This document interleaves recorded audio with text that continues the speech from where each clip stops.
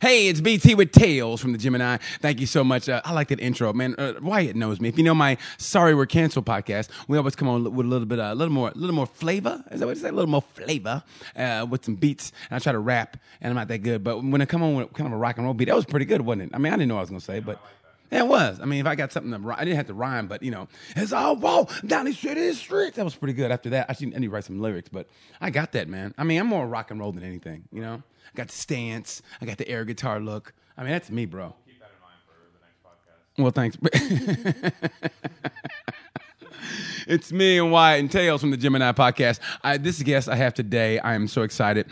I know her intimately, not intimately. Intimately means sounds where we're dating, but not intimately like that. But I know this next guest very well, and also like, and I try to get people that inspire when I do this podcast. It's not just for shits and giggles. It is, but it isn't, because I think you can pull something from people, a story that maybe you connect to and go and maybe that inspires people, because you just never know who you inspire. I mean, and people take a chance and may click on and listen, and they go, oh, and you just never know. I know it sounds corny, but it's like when you listen to a coach tell one of those speeches. Like you played basketball, right, Wyatt? So yeah. You know when those coaches tell one of those speeches, what you got to do to be a champion, and you're actually listening, and there's one guys who kind of rolling their eyes like, man, whatever.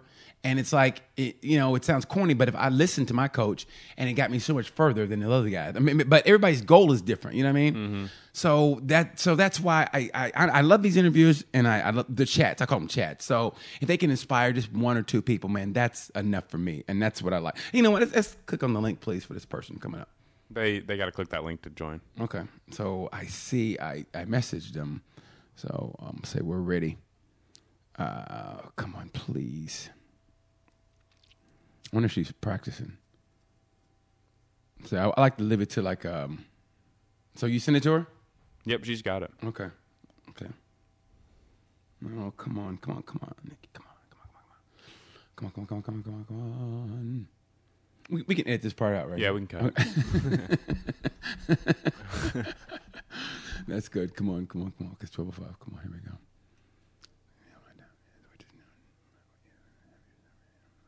Okay, so she should be. She knows. You'll see it before I will, right? Yeah, it'll be on the screen. And that's my favorite part, right? That is my favorite part as well. Is it really? Yeah. Okay. It's just my favorite part because it's your favorite part. We ought to do a what's the name of your podcast? It's what is it called? Your podcast is the ball. What's it called? Whose? Yours. Oh, I don't really do one like that. Okay. I thought you had one. Yeah, it's just like my name and then a podcast. Okay. Well, I ought to do yours. I think it'd be interesting. Me and you together. That would be interesting. I think it would be. Yeah. If she didn't click on it, it is going to be me and you. You know what I mean? It is. Come on, Nikki. Come on, Nix. Maybe her internet is bad. Did she say anything? Yeah, because I hit her up at 9:42. I said, talking to you and a couple, looking forward to it. She said, 6 p.m., right?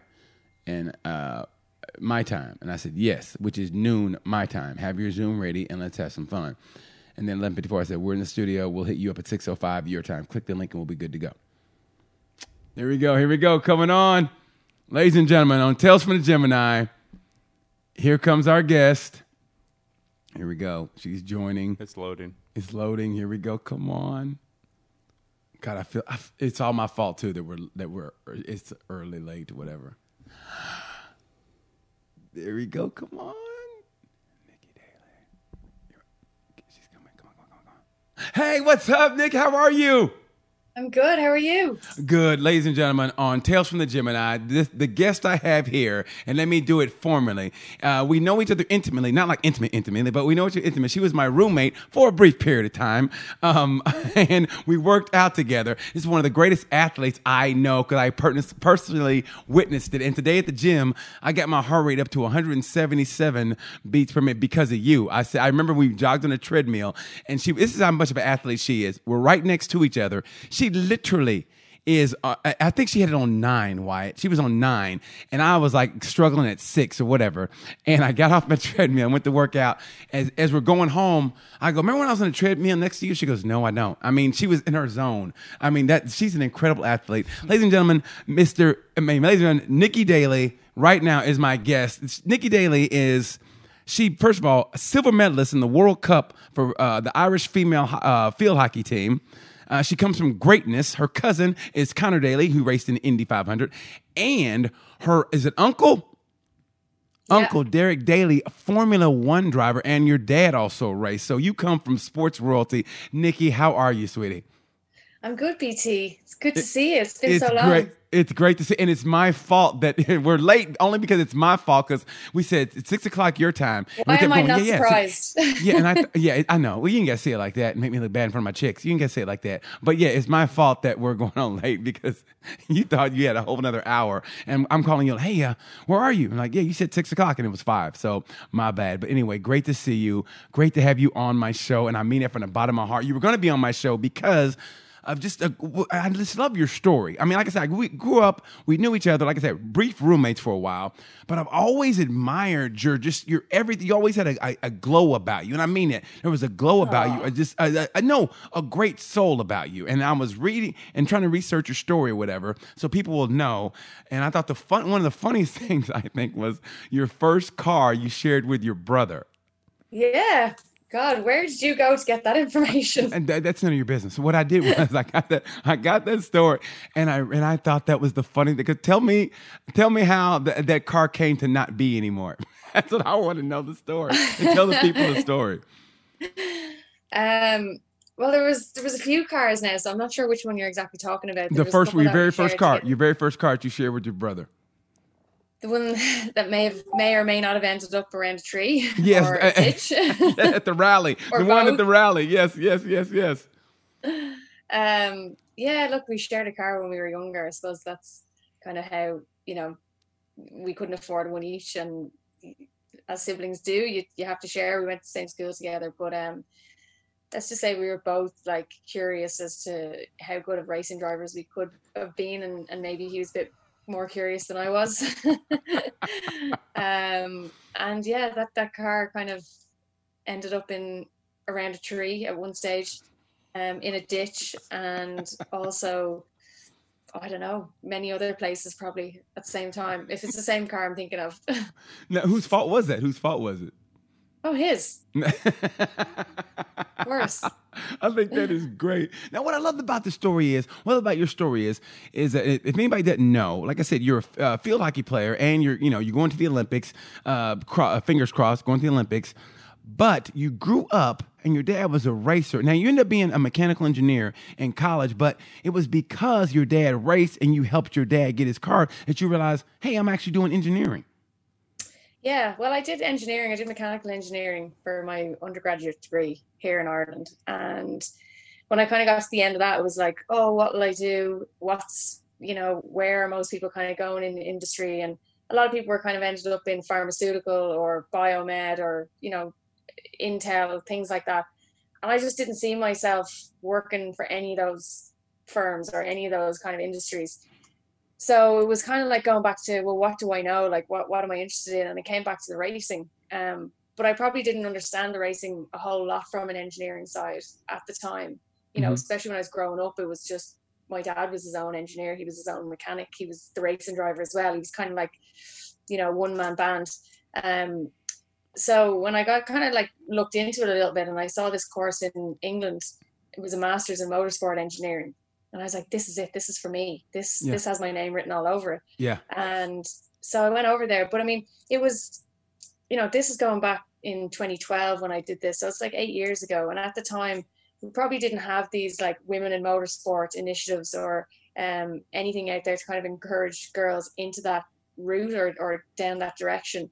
Right. So I was a little bit apprehensive about going over there and, kind of second guessed whether, will I fit in here? Should I be doing this? Is this for girls? Is it not for girls? And like turned out that it wasn't very popular among the girls. I was one of only 2 in the class. Mm-hmm. But I knew it was something that I had a big passion for, motorsport in general. Like, didn't think I was going to, jump in and be brilliant at this engineering side of it, and it proved to be quite difficult. Right. But I got through it, and I ended up kind of going over to the States and becoming your roommate and doing, working for a racing team over there, Ghost Racing, who were so welcoming, and I really felt like they were like almost like a family that I fitted into over there, and got to do almost 2 years experience working for them as a data engineer. And again, like I was the only female engineer in the team, but at the time when I got over there, again, a little bit apprehensive, but they made me feel so welcome, and some of the guys in the team today are still my best friends still. So it was an incredible experience for me, and that was kind of where I ended up going with the motorsport angle.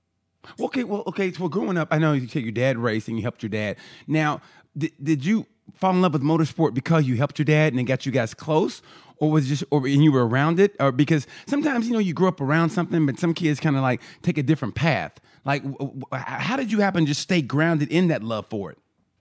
I think it was just like spending every weekend down there since I was born, pretty much. My dad was very well known here in Ireland. Like, he had a bit of a profile in terms of Irish motorsport, and he was probably the most successful Irish driver of his time, during the period that he raced, and he raced here for over 20 years. Wow.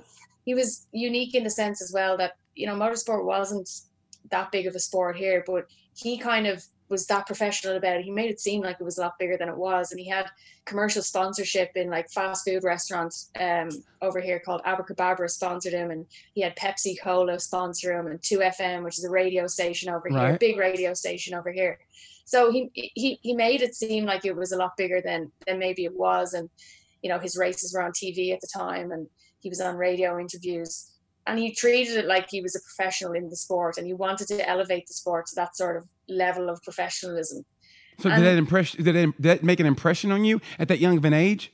Yeah, I think so. I think I saw him as a bit of a hero, and people knew him and people came up to him and they were looking for autographs and things like that. I mean, in the grand scheme of things, he wasn't a big sports star or anything like that in Ireland, but he did do a lot for Irish motorsport, and it sort of did bring it to a level that maybe wasn't there before, or certainly isn't really there now. And obviously, like with my uncle, obviously knew about his career all growing up, and the older I got, the more I understood how big he was and what he did for Irish motorsport.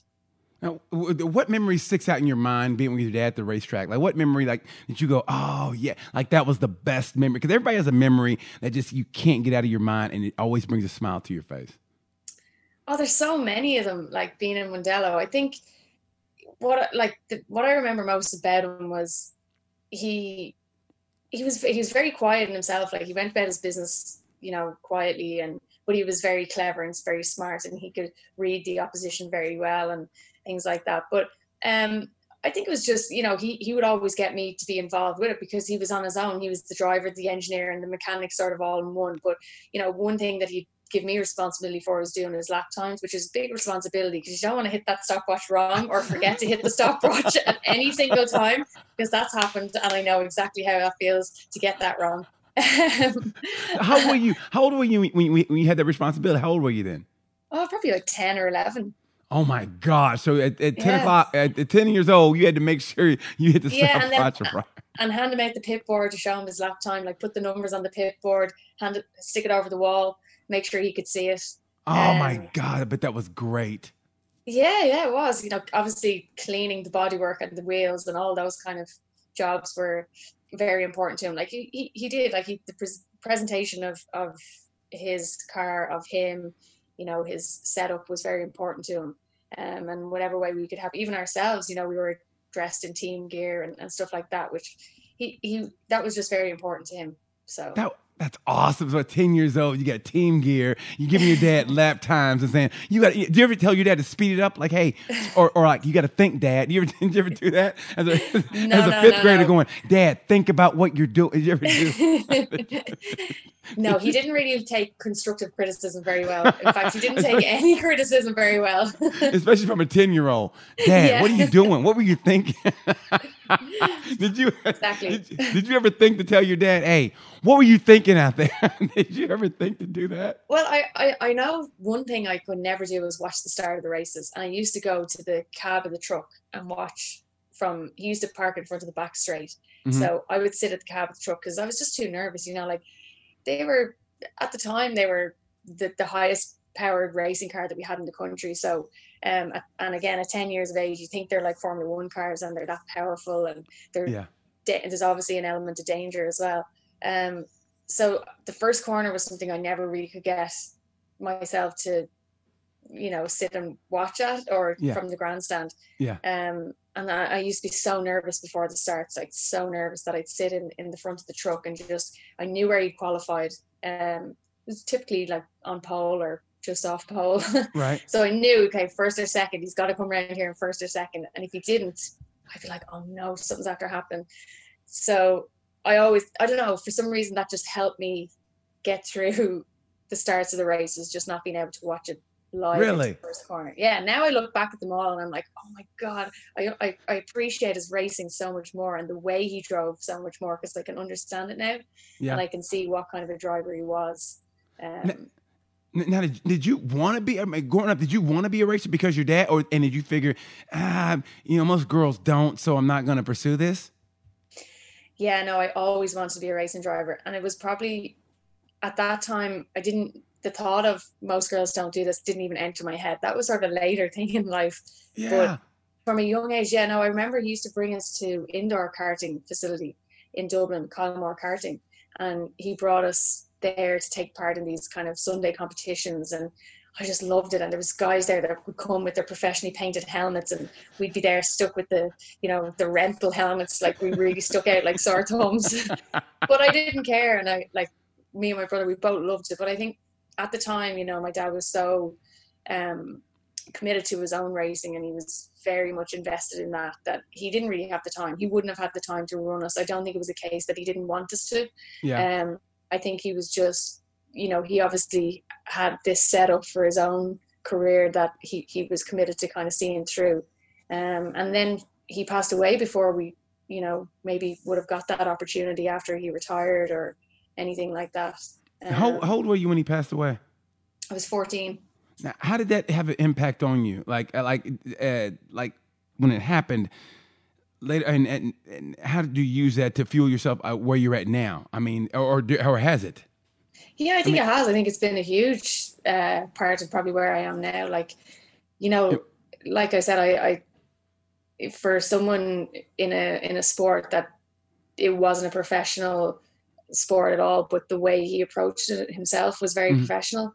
And I suppose that's something you can take into no matter what it is you do in life. You know, it doesn't have to be an amazing setup, or nothing has to be the way you want it to be, like, but you can still have an attitude and a professionalism about yourself, about how you go about your business. And I think that's probably something I try to bring to my own life, you know, whether it's hockey, like hockey's not a professional setup, but you can still try to be as professional as you can, be as good as you can as the rest of the professionals in the world, and train as hard as them. And obviously your attitude is a huge part of that as well. So I think while it's not something anyone really wants to experience, or something that you would wish on anyone, of course not, but I think it allows you to grow and develop at a rate a lot quicker than maybe you would have if it hadn't happened, if that makes sense. Did it take a while for you to take that in from that? I mean, to learn that, or did you immediately? No, of course. I mean, like you go through so many different emotions, I think, when something like that happens to you, and when it's so young, you know, my dad was 48, my mom was 47, and she was, you know, widowed with 4 kids, and my youngest sister was only 5 or 6, I think, at the time. Yeah. So it's kind of like life has to go on, but you're trying to grieve and you're trying to process all this. That's what's happening. And, you know, sport was a huge outlet for me for that. Like, so luckily I was playing a lot of different sports, and I was really interested in sport. It didn't really matter what I was playing, but that was kind of an outlet for me to kind of take my mind off what was happening, you know, or the fact that I probably hadn't really processed what had happened. Right.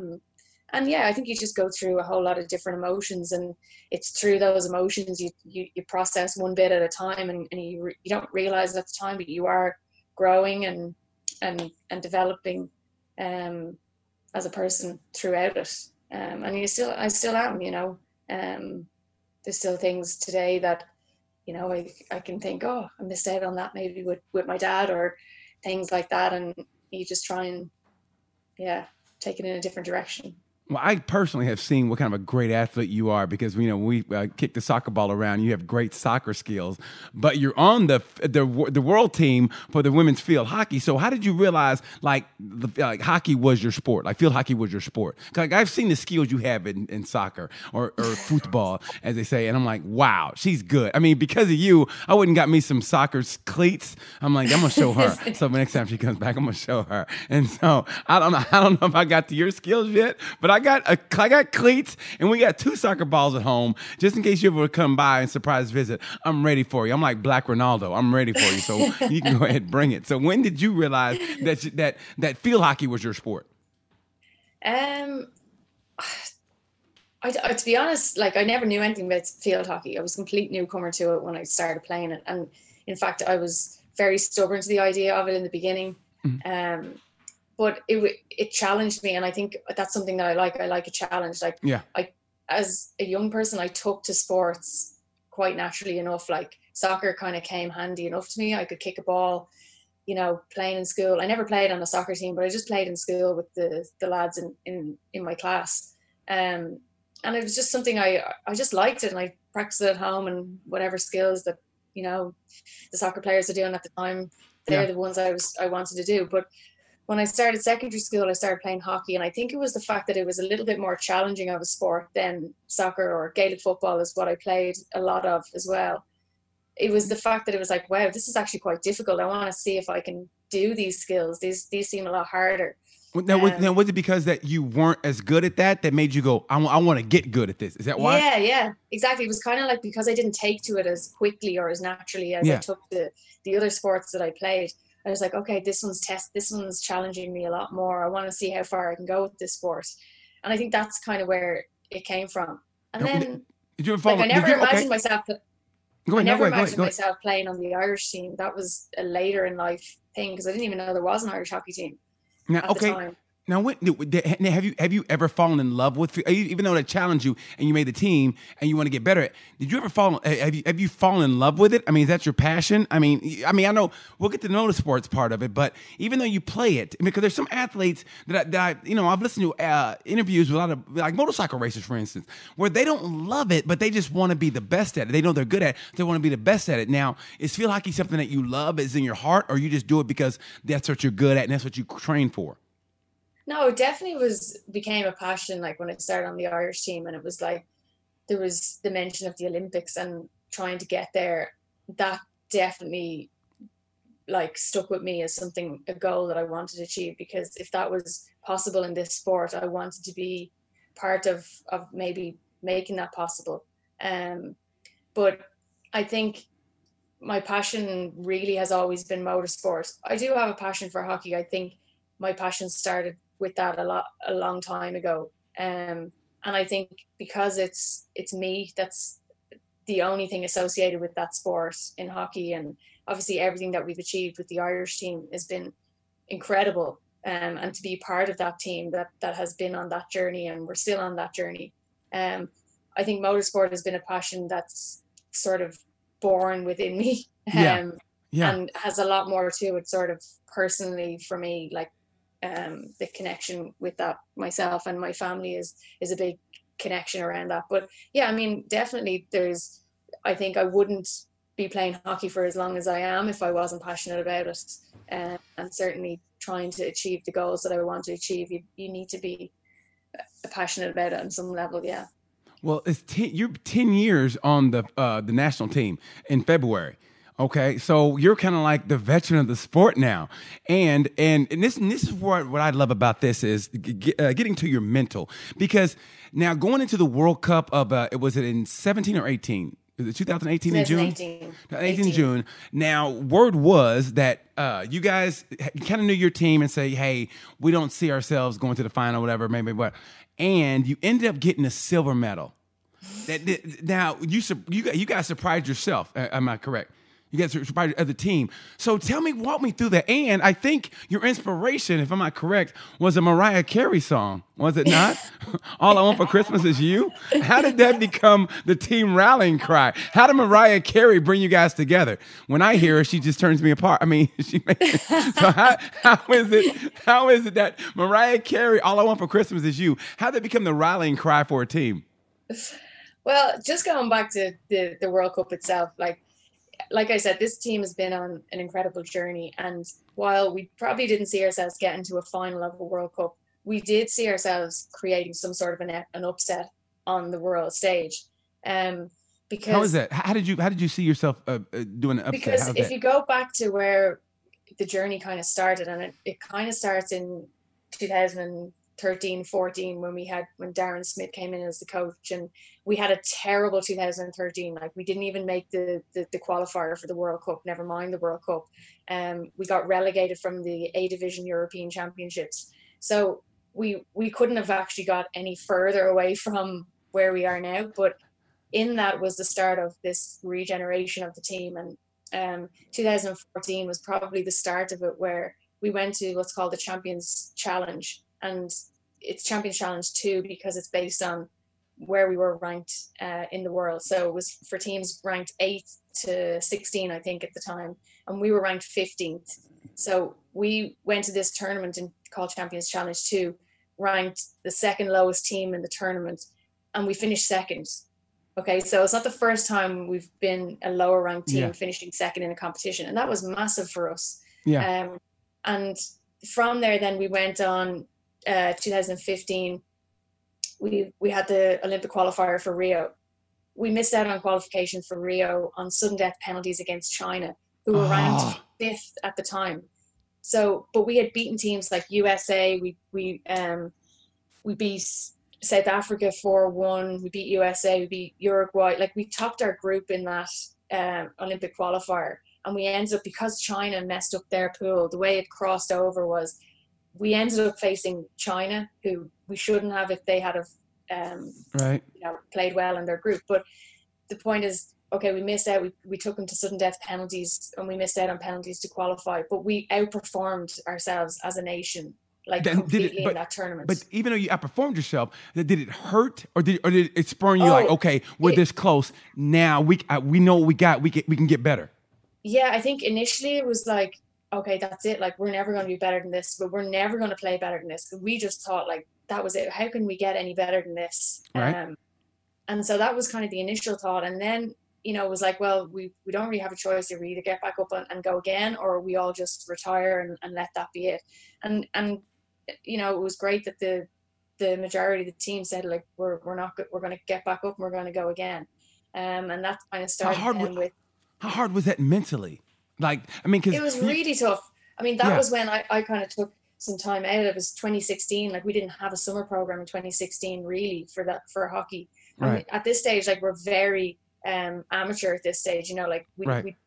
We're sort of semi-professional now, but at this time we're completely amateur. So there's no funding for a program. There's no funding for players or anything like that. And because we didn't have a major competition in 2016, I decided to take a year to go over to the States and to work as an engineer and try and develop another side of my career, my professional career. But then you start training with me, and that's what probably spurred you on. Well, I mean, obviously, look, world-class athlete, recognized world-class athlete. I mean, iron sharpens iron. So you were like, wow, this guy thinks he's an athlete. I know I'm an athlete. I can't get shown up. Oh, I still got it. You know what, girls? Let's go back and take what's ours and show these girls what it's all about and who runs this field hockey game. Am I not right? Yeah, kind of.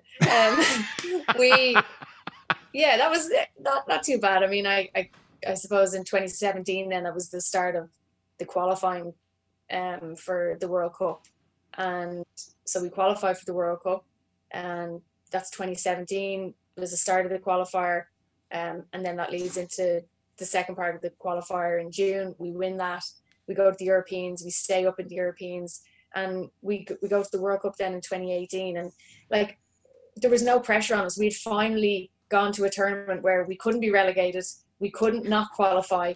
Like there was no pressure on us. Like nothing could happen. We went there with no real expectations from our home, from our country, from ourselves. We had an expectation that we wanted to perform and know that we could cause an upset on some level, but at what level we didn't quite know. And so we just took it one game at a time. And that's you know, you go back to the Mariah Carey thing. It just sums up sort of the mindset that we were in during that whole tournament. It was just this like, let's just enjoy it. Yeah. You know, like the girls were playing All I Want for Christmas because, you know, it was a relatively young team and no one had been to a World Cup before. None of us had ever been to a World Cup. Right. And so getting up every morning to play in a World Cup, you know, a couple of the young girls said, it feels like Christmas, you know, it feels like Christmas. And so sure enough, like we're doing our morning stretch in the middle of London, like there's commuters going to work, you know, walking in between us. We're like spread out all over the middle of London. And we have our sound system playing, you know, the speaker going with Mariah Carey, All I Want for Christmas. I mean, it was the middle of July. It was like 32 degrees. But it became kind of a symbol of the tournament and the success that we had. I'm sure Mariah herself even gave us a shout out in the end. So that's great. We were thrilled with that. Yeah, that's awesome. But you know, they always say the most dangerous person in the world is somebody who doesn't have anything to lose. And I think without having any pressure on you, that's probably why. Because you guys, absolutely. I mean, correct me if I'm wrong, you outperformed yourself. And when you saw go ahead. Yeah, we were second lowest ranked team in the tournament again. And to finish second, you know, that just elevated us then. We went from being 15th in the world ranked to now being 8th in the world ranked, which is huge. You know, you're now inside the top 10. We're now a semi-professional outfit. Like it just changes the sport in your country and changes your life as an athlete, you know, so. Because, I mean, correct me if I'm wrong. I don't want to get too into, you know, whatever, but it was like, that wasn't the plan was after the World Cup, you were going to retire. Yeah. Yeah. And then, okay, so do you tell yourself, okay, I have a chance to make the Olympic team? And now, go ahead. The Olympics then became a little bit closer in reach, I think, because of us being moved up in the rankings. So going from 15th to 8th in the world meant that the qualifying route was going to be not easier, but it was going to be more in our favor with who we were going to likely to play. So it made, you know, the fact that, okay, finally, I thought my Olympic dream was over because obviously it's every 4 years. And I was, you know, pushing on at that stage. Stop it. You're still after young. the World Cup. But yeah, like, again, you know, you have such a World Cup. It was really kind of what we had achieved at the World Cup that I was like, wow, like we're actually very good here. And, you know, I really enjoyed playing against these top teams and not just playing them, but beating them and matching them on the pitch. That it kind of makes you feel like, okay, maybe we're not done here yet. There's a bit more to go to this story and to this journey. Because I know you were kind of tired, right? Like, okay, maybe, you know, like like I said, you've been on the team at this point 8 or 9 years, but you see another goal, like, you know what? I got the Olympics. Man, maybe I could push on a little bit more because it had to spur you on. But has being on the Olympics, has that ever been, was that always a goal to make the Olympics in whatever sport was being the Olympics? Because that was always a goal for me to be in the Olympics. And so I always loved, like, and so that's why when I find out still you a goal for like, you, BT. So what now? It's still a goal for you. Well, I think now I could be maybe a what's the sport where you in the Winter Olympics where you do it and you do that? What's that sport? Fencing. Where you, huh? Fencing. Not fencing. I couldn't be a fence. Curling. Curling. I could be a good curler. That's like a janitor and a bowler together. I could be a good curler, I think. I think I'd be a good curler because everything creaks now. So I think I'd be a good curler. As long as I didn't have to get down on the ground, I could be a good curler. So it's always been honestly, and that's always been a gold mine to be in the Olympics. So the fact that you made the Olympics or, you know, you're going to be in the Olympics, how did that make you feel? I mean, how did it make you feel inside when that goal was accomplished when at one point it was like unreachable? Well, I mean, it hasn't been accomplished just yet. But because of COVID, that's why. The only reason is because of COVID. Because you were going. You guys qualified, right? Yeah, we're qualified. But, you know, you still have to be selected for the team as well. You know, like you're not just, if you're on the squad, you don't Nikki, get to go. You're going to be on the team. Nikki, you're the most famous daily in the country.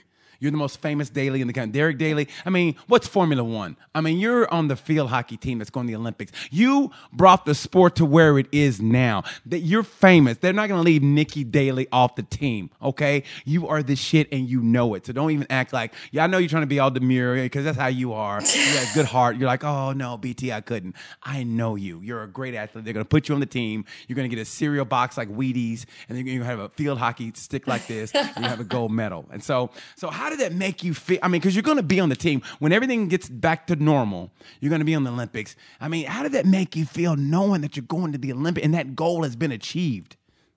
Yeah, like the night that we qualified, it was, again, we didn't make it easy for ourselves. We went to a penalty shootout and it went to sudden death, but this time we won. But I think it was just a sense of relief. It was like, oh my God, we've done it. Like we've done it. Like it's all been worth it the whole 10 years. And like, it hasn't been an easy ride. Like we've lost more matches than we've won. We've, but it doesn't matter. Been disappointed more times than we've been, happy or not disappointed. But that's what makes you guys great. When you go through the shit and you go through the hell, but you've been together as a team, it makes you closer. And when you start winning, and like you said, you didn't make it easy on yourself. You had to go through the penalty, not kicks, but the penalty, whatever, the shootout. Okay, you know what I'm trying to say. Don't look at me that way. You know what I'm trying to say. But when you come through that, it makes you stronger as a team. So when you get in those matches where it's tight, you guys know what you're about, and you're more closer as a team than anybody because you've been there together. I think when you go to war with somebody, that's what makes you tighter as a team. Yeah, no, definitely. I think we've certainly become a shootout team. That's for sure.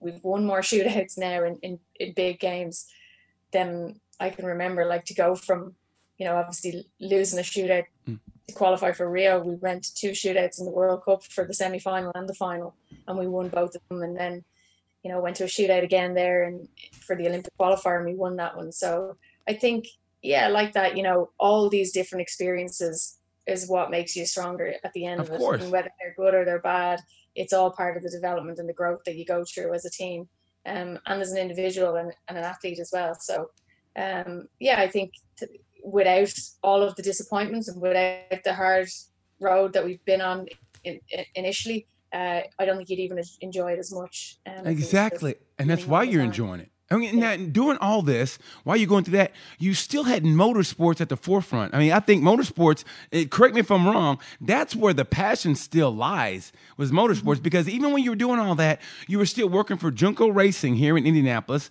You were, and like I said in the very beginning, if you guys forgot, your cousin is Connor Daly. So is there a little bit of you, just a tad that still goes, if I would have just had that path, I could be in that race car?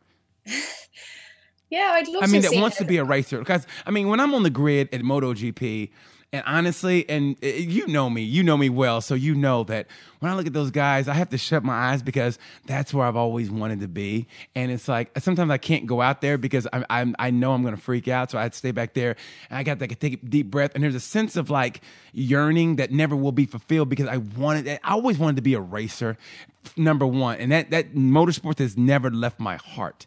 And it's funny you said it because it was always wrestling, but always motorsport. Wrestling was more attainable, but motorsports is always a passion. So when you're around racing, and you were doing your field hockey, it was still racing, or motorsport was still in your heart. And so how did you have the wherewithal to still stay with it and still want to be connected with it? I think it's just something that I definitely wanted to be a racing driver. Like that was, and I'd love to have seen how good or how far I could have went with it. Yeah. Because BT, I've beaten you a few times in go-karting. No. Whoa. Okay, first of all, whoa. Don't say you beat me a few times. What it was we went 1-1 that afternoon. Listen, for anybody who's not listening, Wyatt is my producer. Wyatt, show Nikki your face. Wyatt is my producer. He's 19 years old. This kid is one of my idols. 19 years old. He's my producer. He's the one that does everything. And I'm going to tell him right now, here's what happened. It was me, your cousin Connor Daly, who races, another cousin, and some girl with stinky perfume. So it was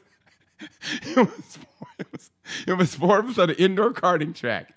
And the great thing about it is I knew when that visor goes down, I knew you were all business. That's the great thing. That's what I love about you. You're the nicest person in the world, almost too nice. But when that visor goes down, you're all business. I had no business with it. I had no problem with that. But let's be honest. The racing went Daly, which is Connor, and then it went BT, and then Daly, which is you. And so the next race, it went Daly, and then you were the Daly, and then it was me, and then the other Daly, and then Stinky Perfume. But remember that? So that's the way it was. That's the way it was. So I beat you. That's the only point I was trying to make here. No, we went 1-1. We went 1-1. Okay, let's get this straight. We went 1-1. I just remember we were racing. That was just to make you feel better about yourself. No, it wasn't. Because after that race, we went to Toys R Us to get a gift, I think for Carter or somebody, and you still had a little. You could tell it bothered you a little bit that we split because you expected to beat me because you had all that racing in your bloodline, and there I was, a young brother from the streets, and what does he know about racing? And I beat you. So I know that. Yeah, I know that do you still. not remember the time we went out to Whiteland? You ain't got to bring that up. I was scared. I was in a town called Whiteland in Indiana. I was scared. I was only one of 3 brothers out there. We were in a cornfield. That's where hate crimes happen. So I was scared. Okay, so don't even start that. I was scared, and I had my motorcycle boots on. If I didn't have my motorcycle, I wasn't ready to race. I had my motorcycle boots on, my motorcycle jacket. You sound like a racing driver now. You got all the excuses. Okay, you know what? It's over.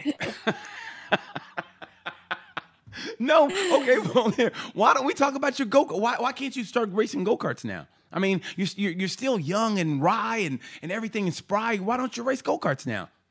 Well, I've done a couple of go-kart races over here, but I mean, I'd only do it for fun, and I will. I do have a go-kart. I've done a couple of races, but I think the organization that I've set up now to try and encourage more girls to get into karting and to get into motorsport in general is probably more my focus on the motorsport side. And this is what I love, and this is what initially what I wanted to get into. But I wanted people to know where you were coming from, the backstory and all that. I didn't want to just start off with that. But here's what, and I tried it through this whole show, this whole chat with who I talked to on all these episodes is just the inspiration you are, because I tell people you don't realize somebody's looking up to you. And you're somebody's role model, and it doesn't. I know it doesn't seem like it, or you don't feel it. But somebody now is looking up to you, and you're their inspiration. Like, oh my God, she can do it, I can do it. And like you said, there's not very much diversity in a racing paddock. I mean, I think it's better. It's a lot better now than it used to be. But I mean, you grew up in the old school days. I definitely did. I grew up in the black and white where they had leather helmets and they had the goggles like this. I grew up a long time ago. So it's like there wasn't any diversity. So I think sometimes that scares people off. They go, well, I can't do it because nobody else has done it. But now seeing you and what you're doing with your Go Girls Karting initiative, tell people what that's about. The Go Girls Karting is it's basically trying to open up the sport to young girls and to show them that this is a place for girls to be. A lot of young girls, especially here in Ireland, they wouldn't be overly familiar with motorsport, and any interest or knowledge that they have of the sport, they see it as a male-dominated sport, which it is. So they're not wrong. But with that, they don't see many females, so they don't have that, like what you're saying, that role model there to kind of say, okay, like if she can do it, I can do it. So the idea of the Go Girls Karting is to open up the sport, like you said, make it inclusive rather than exclusive, and to highlight the different career opportunities that are involved within the sport. So we use motorsport as a platform to teach STEM education, science, technology, engineering, and maths, and so that these girls can understand how these subjects apply to a sport like motorsport. And by by bringing these STEM subjects to life and using motorsport as a platform, it makes it a little bit more of a fun learning environment for them, and encourage them maybe more to go down engineering path or mechanic route or science or tech, or even into a motorsport career as well. Okay, here's something that I don't know if you've done it before, but because I know that, like I said, you've only been like maybe 1 or 2 females in like your engineering class. So did you find yourself? And I talked to Amy Dargan about it, or Amy Reynolds with MotoGP. We were talking, and she has a similar initiative where he's trying to get women more involved in the paddock and in motorsports. Where growing up, she kind of felt like she kind of had to either dumb down her conversation, or I got to go this path because guys won't, like that, or girls don't do that. Did you find yourself doing that subconsciously in a way? Yeah, but that was kind of the same as, when I first went to the States. I kind of was like, oh God, am I going to be accepted here? Am I going to fit in here? How's this going to go? Because, I don't see any other girls around here, and I don't know of any other girls that work in motorsport. So yeah, that was the feeling I had. And I suppose that's where the idea for Formula Female and the Go Girls Karting Initiative came from, is trying to show young girls that, yes, here is someone, here's a load of different engineers working in MotoGP, IndyCar, Formula One. You can be just like them, and this is how you go about doing it. So it's trying to open up that sport to make it seem like it's an opportunity that's out there, and an opportunity that exists for every young girl out there, no matter what their background is, or where they come from.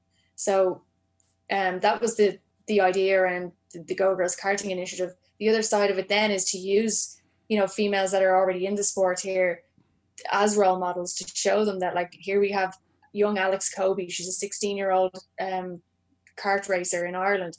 She's one of the best karters in the country, both male and female. She holds multiple track records here in Ireland, and she's racing in Europe against some of the best karters in the world.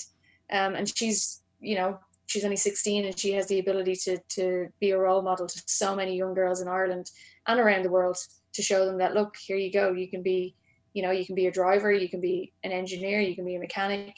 Having goals set. I personally think that when women have, and I think especially for women, because guys, it's almost like okay, they can set, and that's not all sports for everybody, but I think sport for women is especially great because, it doesn't lead to, I don't know, they go, for women, they can get pregnant or do whatever and go down a different path. But I think when they're in sport, it has them more focused. And I think they're more successful in life when they do that. Because like I said, you working with a team, even in sport, when you're individual sport, it's still a team involved. I mean, there's still people, maybe you have a trainer that works you out.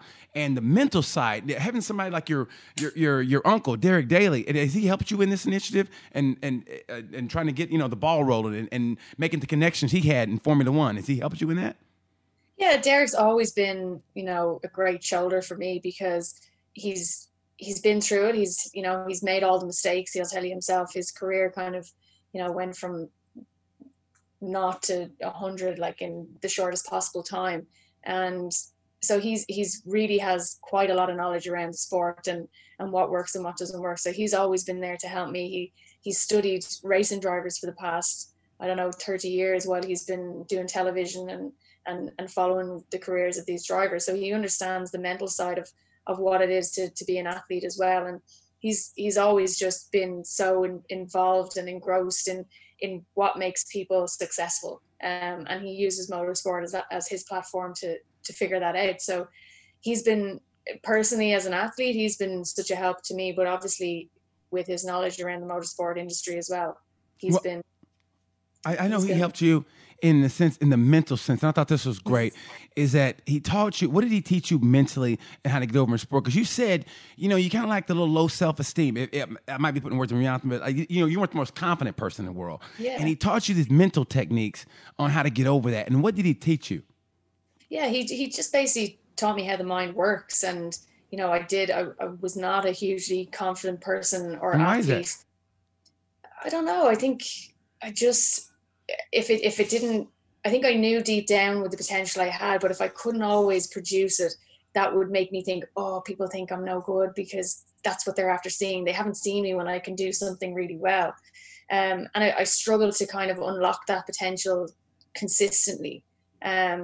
But it was very much like a negative mindset that I had, and kind of stopping myself from playing naturally, or just freeing myself up to be allowed to make mistakes. And I ended up being like limiting myself and like sabotaging my own, playing career. How? Like how? In what way? In what way? How did you sabotage? Just like being afraid to play. You end up kind of not shying away from the ball, or when you get the ball, you try and pass it away really quickly instead of showing what you can bring. And my areas, my skill set is, skillful, taking players on, eliminating, and going hard at defenders and trying to, create play. But when you're not too confident in yourself, you tend to go into yourself and shy away from doing all those things that make you a great player. So he kind of just worked a lot with me on how I'm speaking to myself probably internally, and using visualization was a huge technique for that. Right. And trying to, rather than, something good happen, that depicts or dictates whether I'm confident or not, instead trying to create these favorable circumstances, as he called them. Do you think you're a great player? Do you think you're a great player? Yeah, yes, no? Yeah. Okay. I do now. Well, you know what? Some people feel like, oh my gosh, I shouldn't say, maybe sound cocky, but you're not. I mean, you're just being confident. So I would ask, are you a great player? And what's your best attribute? What's your best attribute as a field hockey player?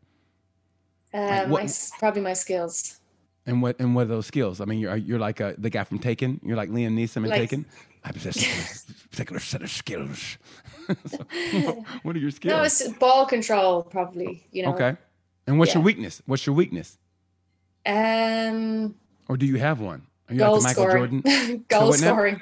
Scoring? Goal scoring. Well, work on your weakness until it's your strength. Everybody knows that. I need to be your coach also. You are. Listen, you give me great advice. I appreciate it, PT. Now you just kiss it up. Okay, well, listen. What made you want to help young girls though to get into motorsports? What made you? Because of what you went through, or because you don't have to do that? You could be selfish and be like, you know what? I want to get up. I want to do this, and the hell with everybody else. But you don't. You want to help others, and that's what I found. Like I said, I know you, so I know your heart, and I think that's what's beautiful. But the people who don't know you, what made you want to help other people? Well, it was my experience, my experience of going to college and being the only girl, and that feeling of, oh, should I be here or not? And sort of the uncomfortableness maybe that I put on myself, and just kind of make it look like this isn't typically for girls. Mm-hmm. And so I wanted it to become normal. I don't know if that's the right word to use, but I wanted it to become just do you want to do motorsport engineering? Here you go do it. Look at all these girls that are doing it. And just open the sport up more. And I wanted to see more female racing drivers. I want to see a female get to the, victory lane at the Indianapolis 500. Yes. I want to see the next Danica Patrick, or, the next Formula One driver. Layla Lombardi, I think, might have been the last one. So, I would love to see females, but I think in order to do that, you need to grow the pool, the number that are currently competing. And the only way to do that is just increase the awareness and make the sport so much more accessible than it already is. I feel the same way. I mean, I would love to see a field of diversity. I mean, racing is expensive, and that's what really kind of levels the playing field. It's very expensive, so it's hard for a lot of people. You get the sponsorship, a lot of stuff we don't see, but man, I would love to see, you know what? I'd love to see kill two birds with one stone, a black female race car driver. What? Oh my goodness. And we're on the same team together. Like, I don't know what I can do. I'm not smart with the numbers like you are. I could maybe, you don't need to hold a pit board because you guys got it. I could do something. I could shine the car up, have a black female Formula One racer. What? And you're the team chief, and you're like, listen here, I don't know, Wakanda, what you need to do is you need to really hit this first turn. That's where you're making up tenths of a second. She's like, I got you, Nikki. I got you, girl. And we like win. How great would that be? The first female, she's in Formula One, and she's black too. I'm happy. You're happy. The world, not so much. But how great would that be? No, I think I do think that people are more aware of it. And I think Formula One and the motorsport industry as a whole is now realizing that they do need to make this sport more inclusive rather than exclusive, and there is that exclusivity sense to it, in the sense, like, if you don't have money, you're just not going to get you don't get an opportunity, or you don't get to even try and see if this is something that you could be successful at. And it's great to see the likes of Formula One, and I know that Derek sent me an article yesterday about this inclusion program that's being backed by Penske. That's great. At the Indianapolis Motor Speedway, where they're trying to open up the sport to, like, diversity, inclusion, everyone and anyone, and trying. So I can race. I can race. So I got a chance. Kids, BT, kids. Oh. But it is, and it's brilliant, and it's about making the sport more accessible, and providing an opportunity there for these young people. Like I said, it doesn't matter who they are, but it's trying to make it that if there is a young Black female who's good at karting and she's showing talent, that, hey, look, we have a program here in place now. Let's get her to the next level. Let's get this other girl from whoever, maybe a difficult background, who, you know, these opportunities are now available for them. And that's part of what my initiative with the Go Girls karting is, making it all, you know, it's, my program's €10 to do it for the day. So, you know, most schools take that cost on themselves. And it just means that everyone gets the opportunity to experience it, and that it's not just for private schools or, you know, people with money or things like that. Well, I think that's great, Nikki. And I mean it from the bottom of my heart. I love what you're doing. I saw that, and honestly, you were in my wheelhouse to do this. And it's funny because we all went out to eat. It was me and Wyatt. And Wyatt goes, "Hey, do you have your guests for tomorrow?" And I go, "Nah." And I swear to God, I go, "You know what?" And I said, "No, it's last minute," but I go, I always want to talk to you about that. And I go, "Why not do it now?" You know what I mean? And I know I'm close to you. So, and I thought this is going to be great. So, and that's why I did that, because I just want people to look up to people like yourself and say, if she did it, I can do it. Because you're basically, honestly, for people in Ireland, you're like the Jackie Robinson of honestly, of females in motorsport, with your history and the family name. And now you're going to get an Olympic gold medal. I mean, you're like golden. You're like famous. I mean, you are. You probably get a street named after you. Maybe, you know, have some liquor like Conor. You know, like Conor. What's his name? The fighter. What's his name? MMA fighter. Conor McGregor. Yeah, Conor McGregor. You'd like the female Conor McGregor. You get like a liquor named after you. How great is that going to be? So before we get out of here, here's what I'm going to ask you, some quick questions. Okay, rapid fire. Who's your favorite race car driver there is currently? Favorite race car driver currently? Currently, Conor Daly. Conor Daly. What's your cousin? Okay, besides your cousin. You know, that was easy. That's nepotism. Okay, Charles Leclerc. Who? Charles Leclerc. Oh, really? Over Lewis Hamilton? Sorry. You know what? What he's doing with that Ferrari, yeah, I will give you that. That Ferrari is trash. You know the pickup truck that I have? It could beat that Formula One car. My pickup truck with 405,000 miles could beat that. Could beat that Ferrari. Okay, who's your favorite? Who's the next female driver? Who's the next female big thing in racing, in motorsport? Alex Colby. She's Irish. I saw that. You know, I followed her because of that. Because I think I talked to you online a week before you went to the race in France. Oh yeah. And I followed her, awesome. and didn't she get booted out in the final or whatever? Yeah, she got taken out in the final, but she qualified third, and she was running top 3 all weekend. And but that's racing. Yeah, she was really, really good that weekend. But that's racing. That's racing. Okay. And Racing, how do you want to be remembered? What do you want your legacy to be? And when it's all said and done with, you know, and you know, you're like at the end, and you know it, and they go, "Nikki, what do you want to be remembered for? What do you want to be remembered for? What do you want your legacy to be?" I think probably just somebody that, you know, maybe, I don't know how to describe it, but just went after what I was passionate about and saw it out. And if it was a bit different to most people's passions, so be it. Like, just if it's something that you're into, like, go for it, and don't let up, and don't be worried or anything. Just see it through. That's beautiful. I love that. Okay, and what if you can let us just a peek? If you can have a peek into your goal setting, hey, let's a little peek. What's your next goal? Your next 2 goals. If you could let us have a peek. The next 2 goals, probably to keep the initiative going, maybe take it to the next level, the Go Girls Karting Initiative, and to make the Olympic team. Good for you, baby. I'm so happy for you. Nikki, I cannot begin to tell you how grateful I am to have you on the show.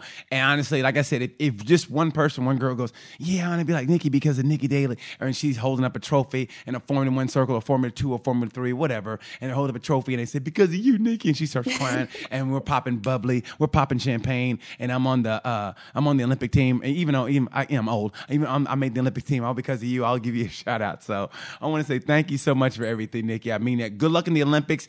Is it set? You're going to be in 2021 now, right? Instead of this year? Yeah, they're saying 2021. I don't know if it's 100% confirmed, but at the minute it's going ahead. So let's hope COVID stays put. Yeah, let's hope. Okay, and any websites they should go to that anybody should look up now if they want to? Yeah, you can look up formulafemale.org is our Go Girls initiative, and there's some information on that about everything that we're doing at the minute. other than that, you can follow me on social media, Nikki Daly 22, NICCIDALY 22, or Formula Female. FormulaFemale.org, or Nikki, that's NICCI Daily, number 22. Why 22? Why 22? 22 was actually the number I was first given when I got my first cap. And then, it's probably quite a high number. If you think about it, there's only 11 players on the pitch, so 22. And then I was offered a lower number. After a couple of caps, there was a couple of tires or numbers available. And I said no, because 22 actually, there's a bit of a history there. My dad was 22 when he raced. Derek was 22 when he raced Formula One, and Connor was also 22 when he raced for Juncos Racing, and he won the championship in the Pro Mazda. So I said, no, I want to keep 22. Beautiful. And yeah, it's great. It's great to kind of have that number. Beautiful. Along with the rest of the people in my family. I love it. And I mean it from the bottom of my heart. I love it. I was telling Wyatt, I said, for some reason, man, I don't know. I had my last guest was Simon Patterson. He's a writer for MotoGP. He's a journalist for MotoGP. And we get along like this. And he's Irish. And something about the Irish and black people, we get along great. I don't know what it is, but there's we get along from day one. I remember. We're just nice people.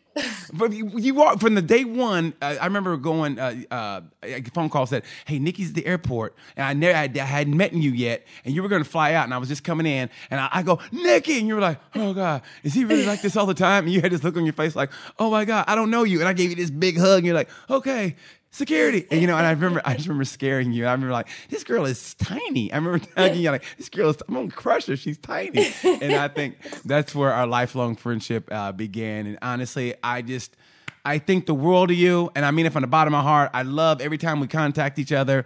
And man, my heart goes to you. I wish I could see you in person, but I'm rooting for you, whatever you do. And if you want to come back on, whenever you tell me, we'll get this done. Nikki, I mean this from the bottom of my heart. Thank you so much. BT, thank you so much. It was great to be here. I miss you, my friend, and good luck with the rest of your podcast. I think you do a brilliant job. You're so funny. And I wish I could see you in stand-up soon. Thank you. And we'll come back over and race, and we're going to be me, you, Connor, and no stinky perfume girl. It's going to be all the dailies. And no more excuses, BT.